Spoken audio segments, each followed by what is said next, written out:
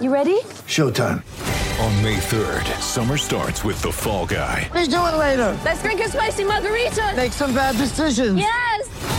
Audiences are falling in love with the most entertaining film of the year. Fall Guy. Fall Guy? Fall Guy. That's what the poster said. See Ryan Gosling and Emily Blunt in the movie critics say exists to make you happy. Trying to make it out? Nope. Because I don't either. It's not what I'm into right now. What are you into? Talking. Yeah. The Fall Guy. Only in theaters May 3rd. Rated PG-13.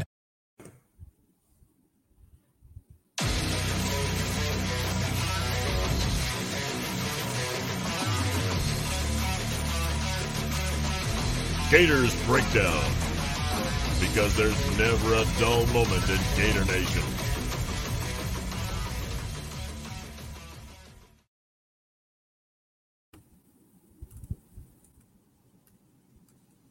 The Gators Breakdown podcast is ready to go. I'm your host, David Waters, and you can find me on Twitter at GatorDave_SEC. And joining me on this episode is Corey Benders from Gators Territory on the Rivals Network. Corey, my friend, I think you had a busy weekend. Yes, sir. I definitely did, Dave. Yeah, we had the Orlando Rivals Camp. We had the one in Miami the weekend prior. I wasn't able to attend that one, but no, definitely. It was an eventful weekend in Orlando. A lot of top Gators targets, and obviously a Florida commit there in attendance too. So there's definitely a lot to look out for. Yep. Corey, quickly, before we get into and move forward, we'll talk more about this later on in the episode, but your quick initial thoughts of the recruiting class Gators just had. 2020 just finished it up a couple weeks ago. What's your quick initial thought of the 2020 of that 2020 class for the Gators? I think it was a huge success. I know a lot of people always kind of pinpoint as far as how Florida closed on the two sign days itself. I know in the first one they wanted Donnell Harris. They obviously want some other guys there too. And then obviously the one for this past few weeks ago was Avante Williams. But when you dissect the whole class from top to bottom, I think it was a huge success. I think, just getting Josh Braun, that was a prospect. Early on, we thought Florida had a chance, but it kind of fell into Florida's lap once Pittman went to Arkansas. And just getting guys like that, and then also in the transfer portal with Lorenzo Lingard, I think it kind of obviously makes that class even better and makes some of those recent misses not as significant. Even with Florida at safety is one of the main positions Florida wanted to fill and kind of add some depth to. I'm still pretty pleased with the haul they brought in. As far as Mordecai McDaniel, he's more of the raw prospect of the bunch. Like I said, he has a lot of work to do, a special teams ace, but all the other guys, they sent a lot of quality players, and in the trenches, they did good as well. They got Princely out of Texas, who's a good addition. Florida really wanted to sign a strong side defensive end in this class, and the remaining guys they signed were all mostly interior guys, so they kind of sold them on that, saying we don't have many true strong side DNs on the roster now,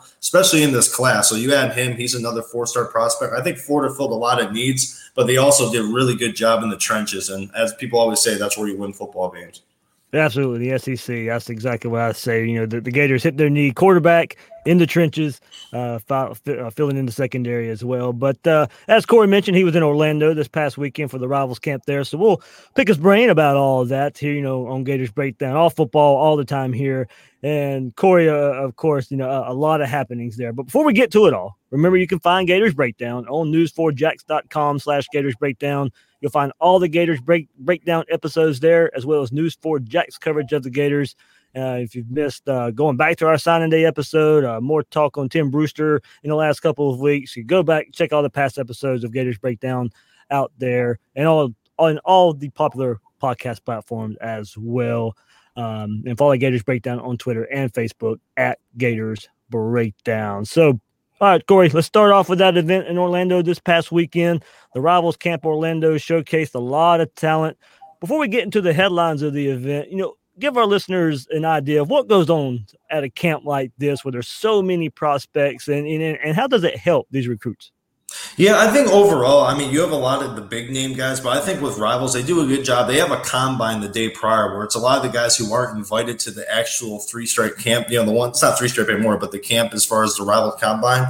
Rivals does a good job of kind of getting all different phases of kids. So you have the 5-star kids. You had Trevante Rucker, one of Florida's wide receiver commits. But then you have guys that don't have any offers at all. And in years past, you'll see a lot of these kids win MVP, and they might have one offer for say, Charleston Southern. And a lot of these schools still kind of keep tabs on Rivals. And a lot of the content they push out when it comes to evals, because a lot of it's free. It's out there for a lot of schools to kind of dissect. And we also do a good job of, doing a lot of different, as far as videotaping everything and getting a lot of the drills filmed too. So you'll see a lot of kids in the coming weeks that maybe you didn't know much about entering the event. You'll see a lot of them start to add a few offers here and there. And that's a good part of Rivals. It's not all about the guys who can get invited to the 5-star challenge. It's about getting all the guys exposures. If you come out and compete, especially the day before at the other combine, you'll get an invite to the actual camp and you get to compete against some of the best guys. And that's all documented out there. So I think it gets all the best guys, all the household names. You get to learn more about them as far as what their true strengths are. I think we all get accustomed to, we've seen these guys on social media, and you really don't get to eye these guys too much unless you see them in person. So it's a good eval tool for us, but at the same time, it gives exposure to all those kids that maybe are kind of looking for that next step in their recruitment. And in years past, has kind of proves to that this camp is really a success for everyone involved. All right, let's get into some of the participants of the camp, and let's start with the Gators' most recent commit. You already mentioning wide receiver Trevante Rucker. What did he show and do so well that earned him an invite to the Rivals 5-Star Challenge? Yeah, he's not the biggest receiver, but he does a great job of extending out and has a really nice catch radius for a small receiver. At the top of his routes, really does a good job of breaking defenders off. Really showcases a nice double move. I think many saw that on social media on Sunday where he did a hook and go and basically caught up the DB and really got him off balance and then took it to the house and really extended out for that football as well. It wasn't the easiest catch. And that was actually from John Hevesey's son, who was playing quarterback on that play, which is funny to know. But no, he's one of those kids, man. You get in one-on-one coverage. You really have to be disciplined when guarding him. He's one of those kids. He's one of those kids who can really make a defensive back look silly if they're not really operating with the proper technique, just based off the kid's footwork and the way he just sets up defenders. So not the biggest kid, more of a true slot, but also does a good job of really extending out and catching away from his body. And getting vertical too. So he plays much bigger than his size, and he also has a looseness and that quickness to go with it, which explains why he's such a highly regarded receiver. Corey, I'm glad you brought that up. Do you think this was somebody in particular the staff really focused in on, because we know the history and we know the recent recruiting history of getting those big-bodied receivers that Mullen and Billy Gonzalez are kind of known for? Do you think they needed to go target a different type of receiver in getting one like Rucker?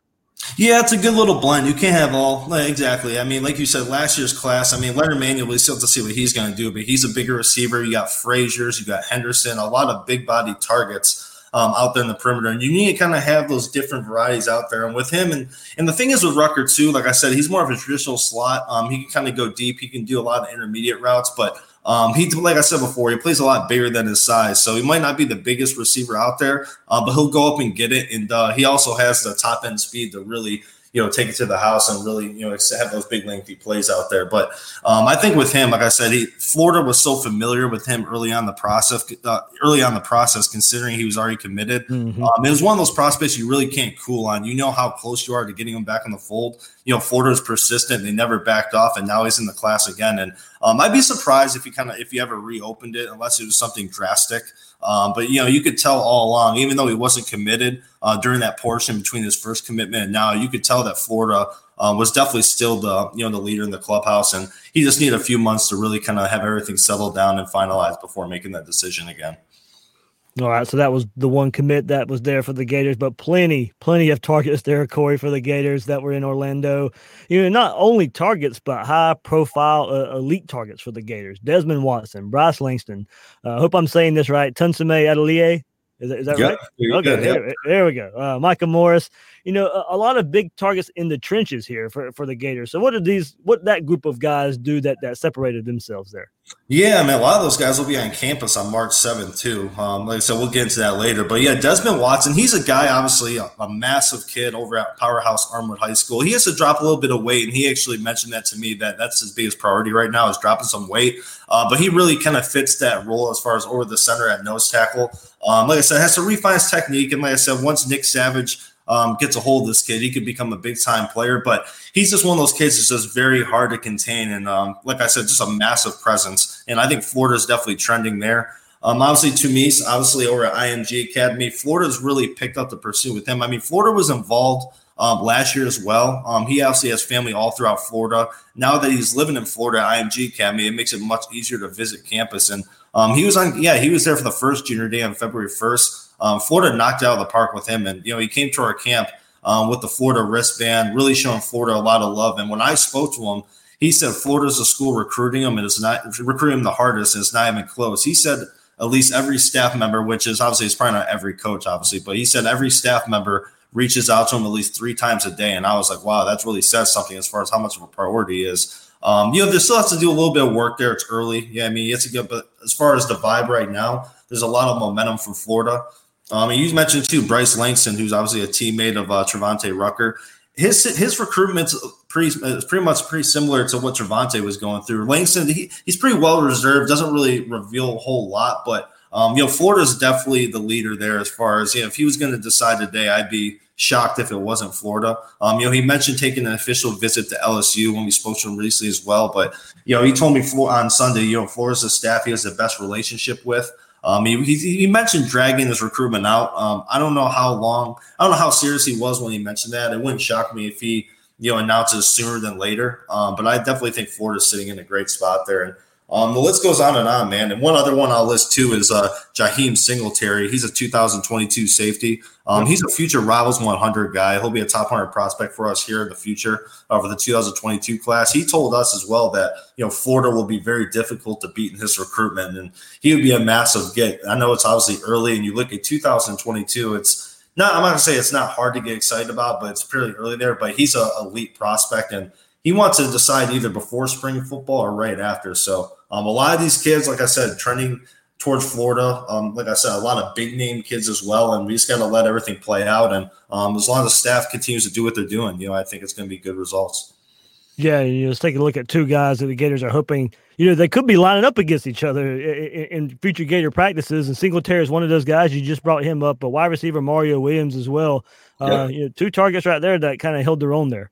Yeah, Mario Williams too, man. And early on in the process, he was kind of vocal about he was hoping to leave Florida for college. And Dan Mullen, his coach told us on Sunday that Dan Mullen himself calls Mario every day and makes sure to make contact with him. And he's obviously a top priority for the staff. And as of right now, it's kind of tough to tell. He'll be on campus. He told us that he's eyeing an official visit to Florida for the LSU game. I know LSU is a school he loved growing up as well, so I think that's an opportunity to really get a view of both schools, and to really kind of compare them. But like I said, early on, he was mentioning about leaving the state of Florida. I think he's more open to kind of staying put, as far as months went by.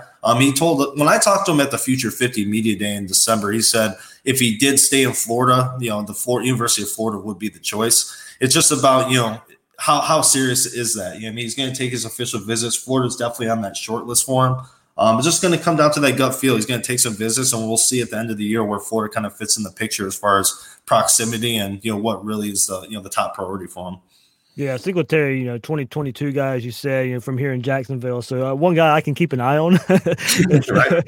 Because believe me, the word around town here is that is one to watch out for. There's a lot of Gator positive stuff if you follow him on Twitter and listen to him talking from people that know him. So the Gators need to keep their tabs on, but as you said, from this far out, as you said, it's too hard to get excited for, but the Gators in good shape there. So when these events are over and done with, you get to talk to a lot of these prospects. So which ones are the Gators really standing out for with these prospects, and what you want to see?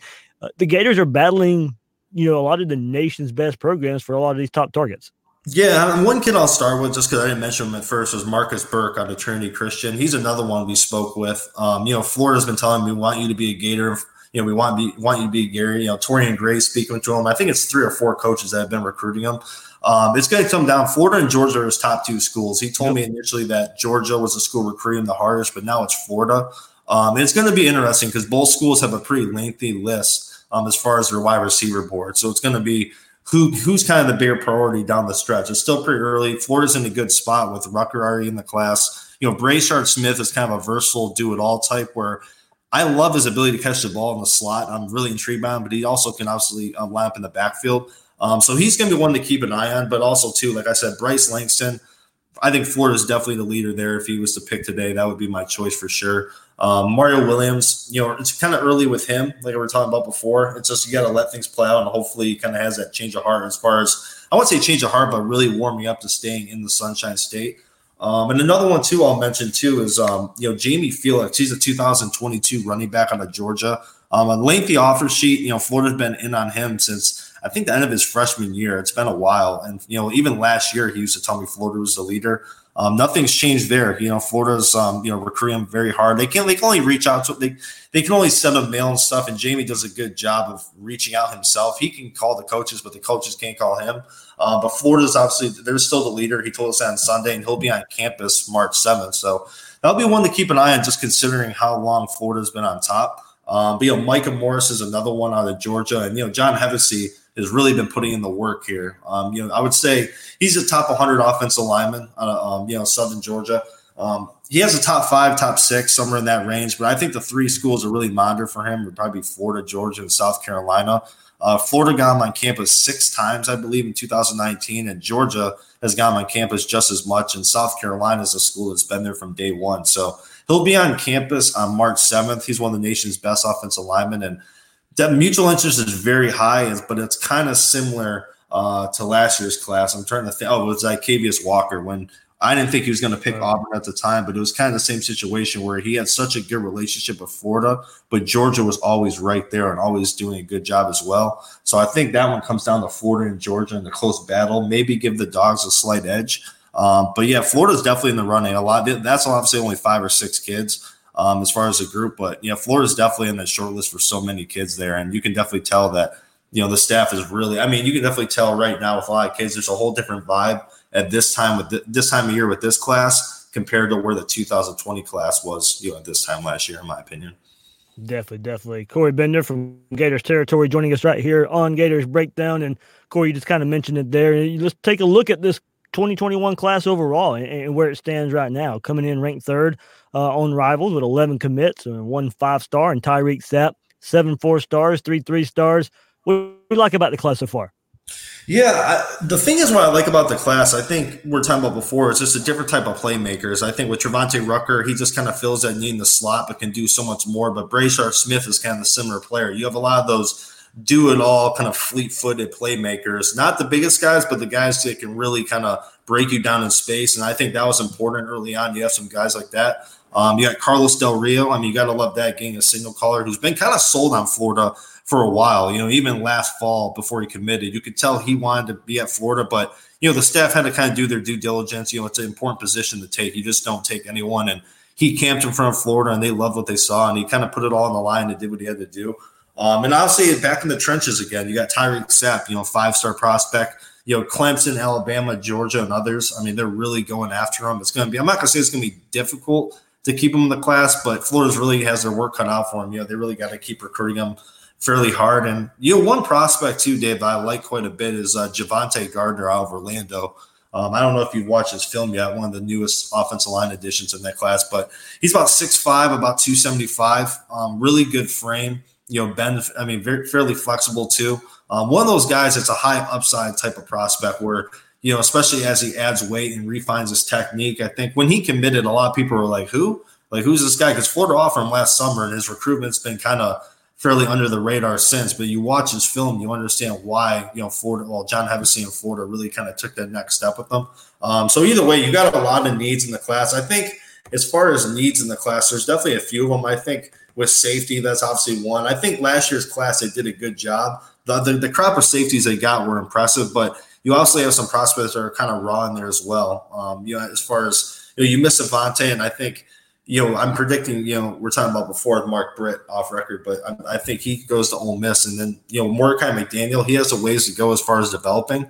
But I think safety's in need in that class. And Mario Harvey's obviously the top target there, linebacker too. And also tight end too. I'm a big fan of John Odom, but obviously with the way the classes are going to be stacking up, as far as you have Zipper beneath him and some other guys, I think getting a high profile tight end in this class would be huge.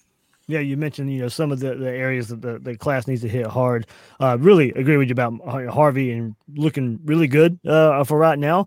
The Gators do. And looking at the state of Florida as well, Corey, the Gators really have a chance to add to the really, really good defensive line class that they had last cycle. We mentioned a lot of these guys that were in Orlando this past weekend, but this is a chance for Florida with so many in-state guys to really nail home the defensive line and the trenches 2 classes in a row. Yeah, absolutely. Yeah, Leonard Taylor, he's the one that comes to mind right away out of Miami Palmetto. He's been a strong Florida lean for a while. If you'd have told me you thought Brashard Smith would commit before Leonard Taylor about 5-6 months ago, I probably wouldn't have believed you. I thought Leonard would have been in the class by now, but he's a kid, obviously a blue chip prospect. Would be a nice in-state addition along the defensive line. And same with Savion Collins, his teammate. He's committed to Miami, but, David Turner's done an outstanding job with him recruiting him. And like you said, locking down this state as far as along the defensive line, it looks like this could be another year where they do that. And obviously I know Tamis, he's not from Florida per se, but he has ties to Florida, several family members now at the IMG Academy. So yeah, a lot of these guys, when it's all said and done, like I said, you add Sapp in the equation, you have a stellar class along the defensive line. Florida can keep it up and seal the deal with these guys. You mentioned the Miami Palmetto High School down there, a high school loaded in state where the Gators would love to get in for a few players there. Already a commitment in Brashard Smith, the wide receiver. So many targets. You mentioned Leonard Taylor and Jason Marshall, Corey Collier, defensive back, Savion Collins as well. Gators look to be in good shape. Do you think these guys could feed off of each other? Already a commitment from Smith. You said maybe have to flip Collins from Miami, but is the Gators maybe the one school that resonates with all these kids? Yeah, I definitely would say so. I think since day one, I haven't seen much, obviously Florida State, there hasn't been much buzz there besides Corey Collier. He's a legacy kid, and there's been a lot of buzz with him just based off the connections he has there. But yeah, Florida's been the one school that's really struck a chord with all these kids as a whole. And like you said, with Leonard Taylor, I predict him to be in Florida's class as is now. You already got Brashard Smith. The one who's more the question mark, I would say. Savion Collins you could put in that category considering he's committed to Miami. Yeah. But I think we all know how good of a job Florida's been recruiting him and how many times he visited during the season as well. I think with him is just all along with him is just getting his mother on campus. I know, I've talked to Savion many times, and his mother's a big Miami supporter, and he kind of does. He always told me he's like, I got to do what my mom wants to do type thing, and she plays a huge role in his decision. And the staff's that's been the main priority is getting his family up on campus now and then showing them what Florida has to offer. But I think Florida with all the rest of them, and Jason Marshall too, he's one that's kind of more of a question mark. Florida's definitely very, very high on his list, but he hasn't really said much lately. He's been more well reserved about his recruitment. But I think right now with Corey Collier, you got Leonard Taylor, who's considered a lean. Those are the three guys I think Florida as of today probably has the best chance with. I'm including Brashard in that group too. Yeah. But yeah, Corey Collier, Brashard Smith, and Leonard Taylor. Those are the three I could definitely see in the class. And same with Savion Collins and Marshall. It's just those two have been more well reserved. And like I said with Collins, it's about getting his family on campus and impressing them and showing them what the university has to offer. But Florida is the one school linked to all five where they definitely would have the best shot if they grabbed all five. I think it definitely would be Florida. Of course, you mentioned got the quarterback early in the fold this 2021 class with Carlos Del Rio. He's very vocal about recruiting his future teammates, and so far he's producing some good results. Yeah, absolutely. Yeah. So before he transferred schools recently, he's at Grayson High School. But before that, he was at McEachern in Georgia, and Chief Borders is one of his former teammates. Those two are close, and he's done a good job. And he's told us from day one, ever since he committed, that he wants to bring the most quality receivers with him to Florida, and he's been actively about that too. And with Dejon Reynolds, he's more of an athlete, can kind of project at a few different positions. Many believe he'll end up at receiver when it's all said and done. And that's one of his new teammates. So he has one of the commits in Florida's class is an old teammate, and now he has another one at Grayson, Dejon Reynolds. So no, he's definitely been living up to that. He's been putting in the work. As of right now, there's not many notable names considering how receivers played out so far. A lot of the other targets are more out of state as far as what Florida's going after, but he's done a good job. He's been vocal, and even when I put out an article recently, I think, saying how Florida had the top three class, and he quoted me right away with a bunch of fire emojis saying this is just a start. So he's a fired up guy. He's putting in the work on the recruiting trail, and these upcoming events too, the junior days, that's when we'll really get to understand who are the main, kind of how Frazier's was last cycle. Really get to see who are the key recruiters in this class, and so far so good, man. He's been vocal, and that's what you want out of your quarterback. Yeah, absolutely. That does take us to our next topic here. As you said, March 7th, Junior Day, seems to be the next big event on campus for the Gators. So many big names, and a lot of them we've already mentioned here. Corey, the Gators have 11 commits, and are really making a move this cycle. could this be an event on this, March 7th weekend where Florida tries to push for some guys to go ahead and make their move with spots already being taken up with 11 commits? If so, who are some of the guys that can make an early pledge? Yeah, definitely, man. Yeah, so there's a lot of kids at this event who are leaning towards Florida. One of the ones definitely, obviously, that we talked about before is Amari Harvey. I think as of right now, Florida really made up a lot of ground with him during the last visit. And his mother, from what I told, his mother and his family were really just blown away by the presentation as far as academics and everything. He's one I know Florida's really going to be trying to push to make that decision because I know they're right there. You got Bryce Langston, who's another one where I think may just believe just – when is it going to be? It's not what school he's going to pick, just when is he going to make his decision. You got Leonard Taylor, too. He's returned to campus. We just mentioned how big of a lean he is. Desmond Watson told me he's 50-50 right now, as far as that. And, yeah, you have other ones coming on campus, too. Like I said, you got Jaheim Singletary. I know we mentioned, him announcing the spring. You have a lot of guys that have already publicly named Florida as the leader. It's just about pushing the right buttons, providing that comfort on the visit. It really just trying to leave no doubt in their mind. And, yeah, there's a lot of those guys, too, on that list. And one other one to keep an eye on, too, is Latrell Neville. He's a wide receiver out of Texas. There's been a lot of buzz with him over the last 2-3 months, even though he hasn't visited. And he's been signaling that he's going to get on campus. And from what I've heard, he's kind of told people that, Florida's a school he would actually like to end up at. And they initially didn't make his top list of schools, but when I talked to him about a month or so ago, he said Florida was right in the top 2, top 3 range. And a lot of things have changed since. So he's an out-of-state kid. Like I said, I've heard a lot of buzz before the visit, and you would think now getting him on campus, and he's another big-body receiver at 6'4". Would be a nice complementary piece with Rucker and, Brashard Smith getting another big-body receiver in the group. So those are probably the main ones to keep an eye on. And like I said, we have all the Palmetto kids on campus too. I just don't see them making decisions quite yet other than maybe Leonard Taylor. Got you there. So a couple of other thoughts here. If we move backwards a little bit, a couple more other recruiting items, and and some of these connect now. So first of all, what are your thoughts on Florida hiring Tim Brewster, and then to further extend that, let's go ahead and connect the dot to the recruitment of Zach Evans. Brewster's taking part in his recruitment now, and it really just looks like if Florida gets Evans on campus in March, then the Gators stand a great chance to land him. You never know with the twists and turns we've seen so far with that recruitment. But what so far are your thoughts initially on Brewster, what he's done, basically in just a week so far, and how it connects to Zach Evans?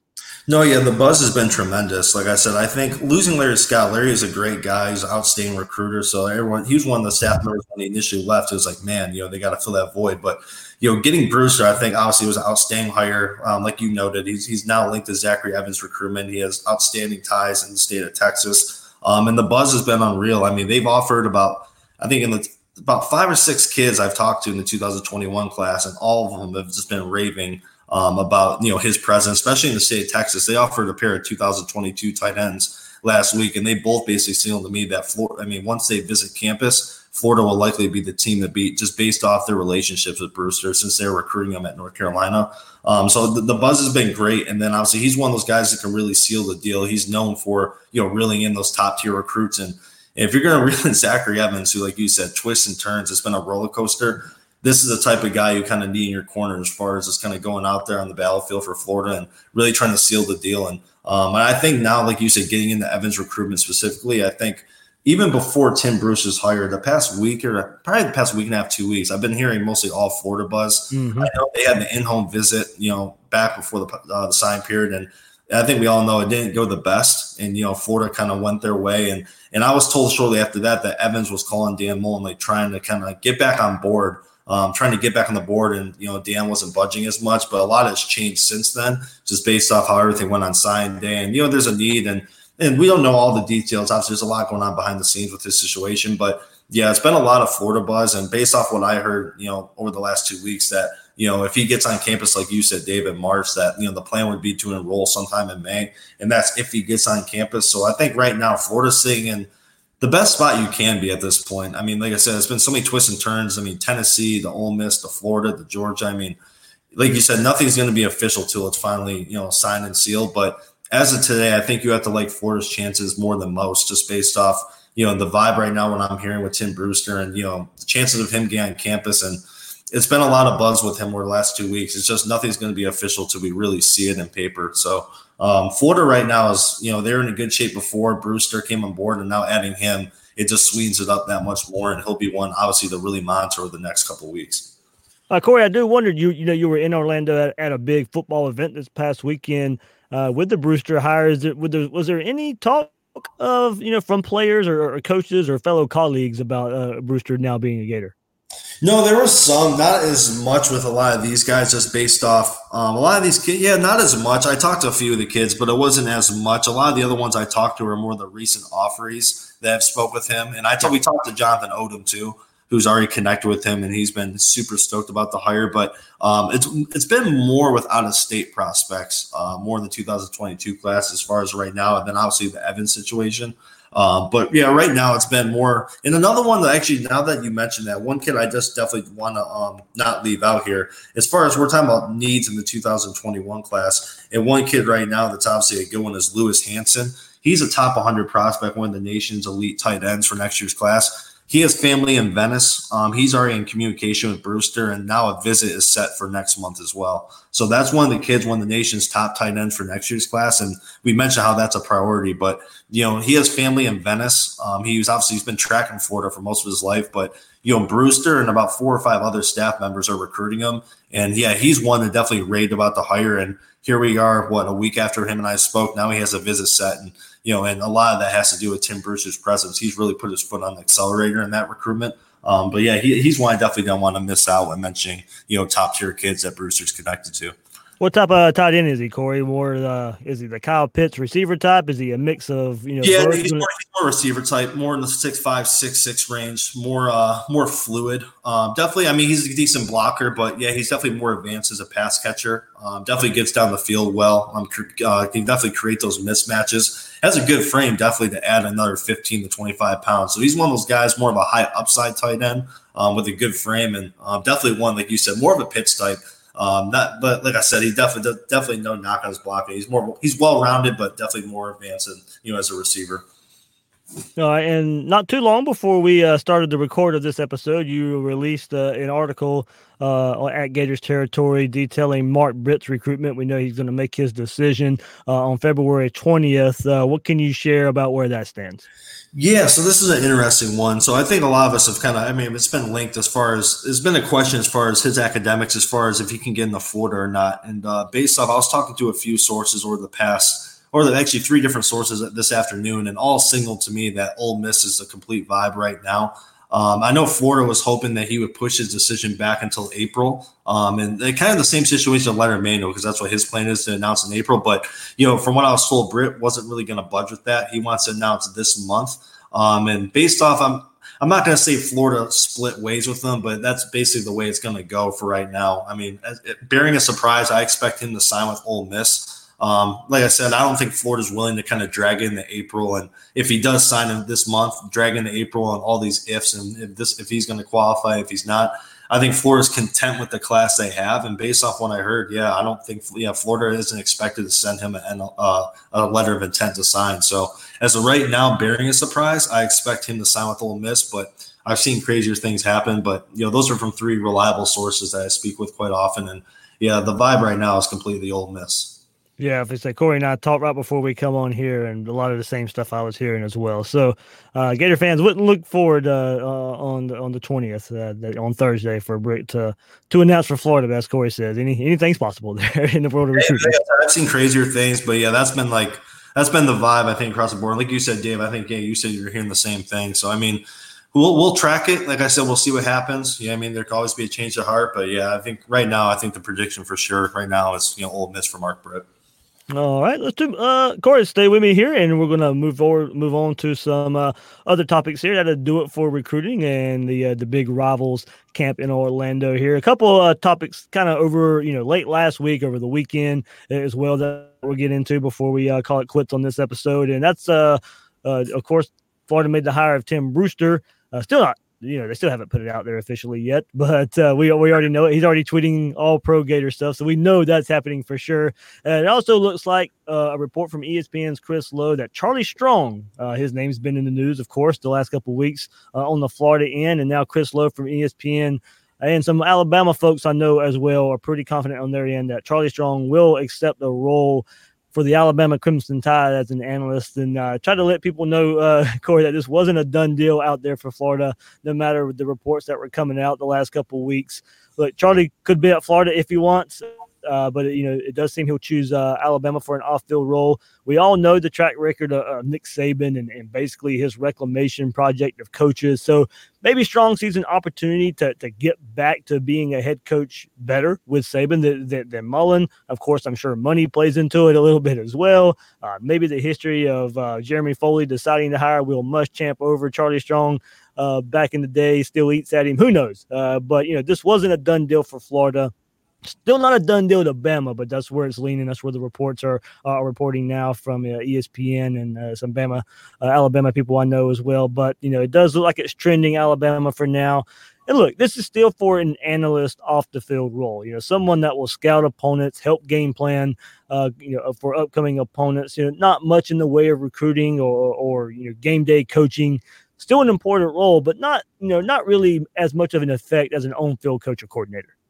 No, absolutely. And I think you said best before. I mean, I think a lot of people put all their eggs in one basket thinking it was almost a done deal with this. And, all along I was told, hey, Florida hasn't received an answer yet from Charlie. They're still waiting on Charlie. And then there's the reports I was hearing too, that if Charlie did come on board, say if Todd did decide to retire after this year or whatever it may be, if he decided to take another gig after a few years, that maybe Charlie could step in and be that DC eventually. So there's all these different stories going around of what could be and what would be his potential role, what would be his current role in Florida. But yeah, I think we've seen this a lot from Nick Saban. Like I said, he has the ability to kind of bring in some of these top tier coaches in these analyst roles, really kind of get back to the X's and O's of football. And like you said, money definitely plays a big factor in all this. And we don't know exactly what Saban told him as far as what could be on the table after this season or whatnot. But, yeah, it was all along I was told, too. Florida hasn't received a final answer from him yet. And I think many just assumed before Alabama got involved that, where else is he going to land? Florida's already in talks with them and everything's looking good. We just got to wait on an answer. And as time went by and, like you said, they never received the answer to that point, you kind of had started thinking a little bit then.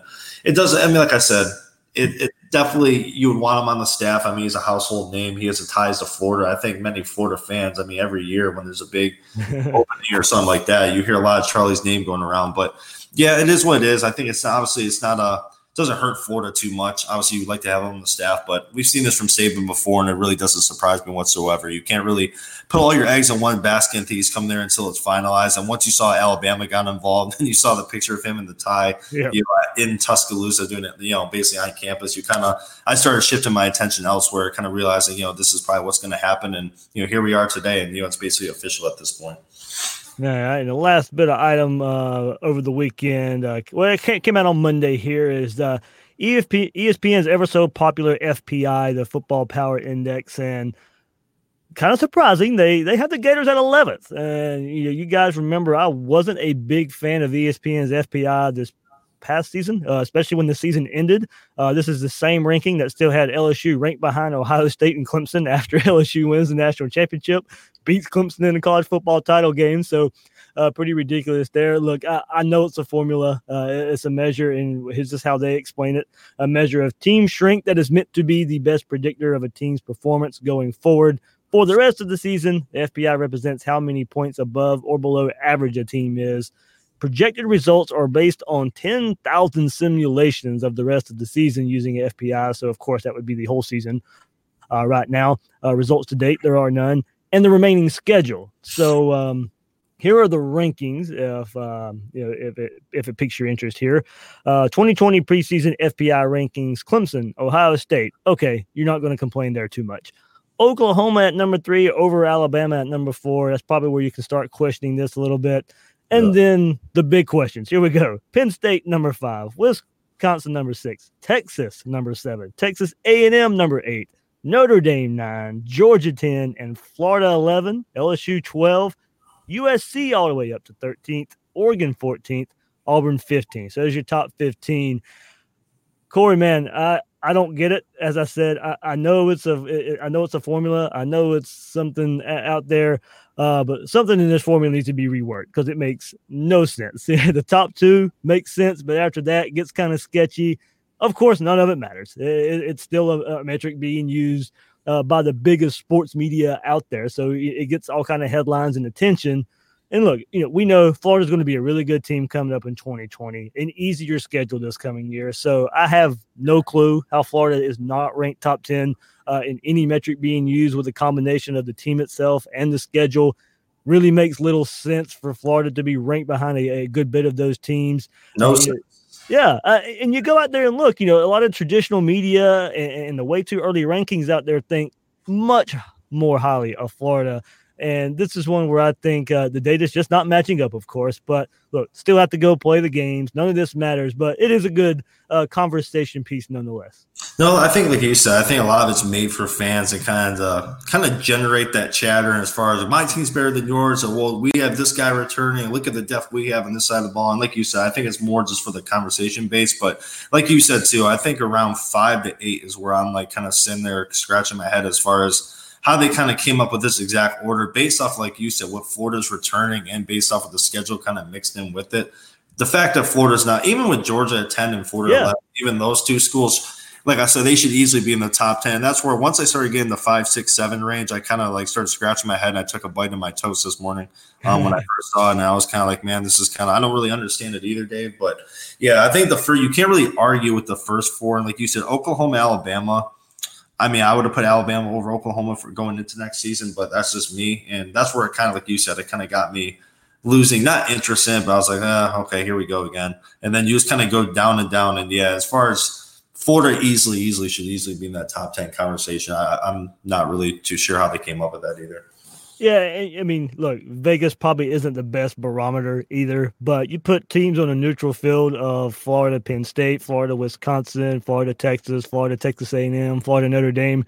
They're probably going to be favoring all those. and I grew up in Big Ten country too, so it just shows I'm not biased too. So I'm kind of sitting and looking at that middle group too. It's nothing against the Badgers or the Nittany Lions and stuff like that, but the fact that Florida's kind of mixing, knowing what Florida has coming back and the potential they have, and just the upward swing we have right now with the momentum of the program. I mean, it's just it's more laughable, but yeah, it is what it is. I think most of it's just it's all this analytics and numbers. They simulate it all together, and then you have a bunch of fan bases pointing at each other and arguing their points. But yeah, we'll see how the season plays out, and obviously it'll prove, like I said, the season will kind of reflect, how accurate this truly was. And as of right now, I'm not too into it. I don't buy it too much. So we'll see how it plays out, though. Yeah, I'm a big number analytics guy, but that formula needs to be reworked. So. 100%. All right, Corey, what you guys got coming up at Gators territory? Of course, we're kind of counting down to that March 7th junior day that the Gators are having, but a lot of recruiting never stops, as you know. Yeah, like we know before, I put out that piece on Mark Burt not too long ago. We're still rolling out a lot of these individual interviews. We'll have interviews with Desmond Watson here this afternoon, Jaheim Singletary, individual one with him. Basically all the targets we listed, we have individual interviews for most of those prospects, and those will be on the way today and tomorrow. I'll be on the road. I'll be going down to Miami Palmetto here in the coming weeks to do some individual interviews with those guys. Like you said, recruiting never stops, and to stay locked on the Gators territory. And we're always running outstanding promos too as well, so never lose track of that. And your one-stop source for all Florida recruiting athletics. All right, that's Corey Bender from Gators territory. You can follow him on Twitter at Corey_Bender. Corey, man, I can't thank you enough for all the recruiting insight here off of a big Rivals Camp Orlando weekend. No, thank you so much for having me on, Dave. All right, I'm the host of Gators Breakdown, David Waters. You can find me on Twitter at GatorDave_SEC. Guys and girls out there, thanks for listening to this episode of Gators Breakdown.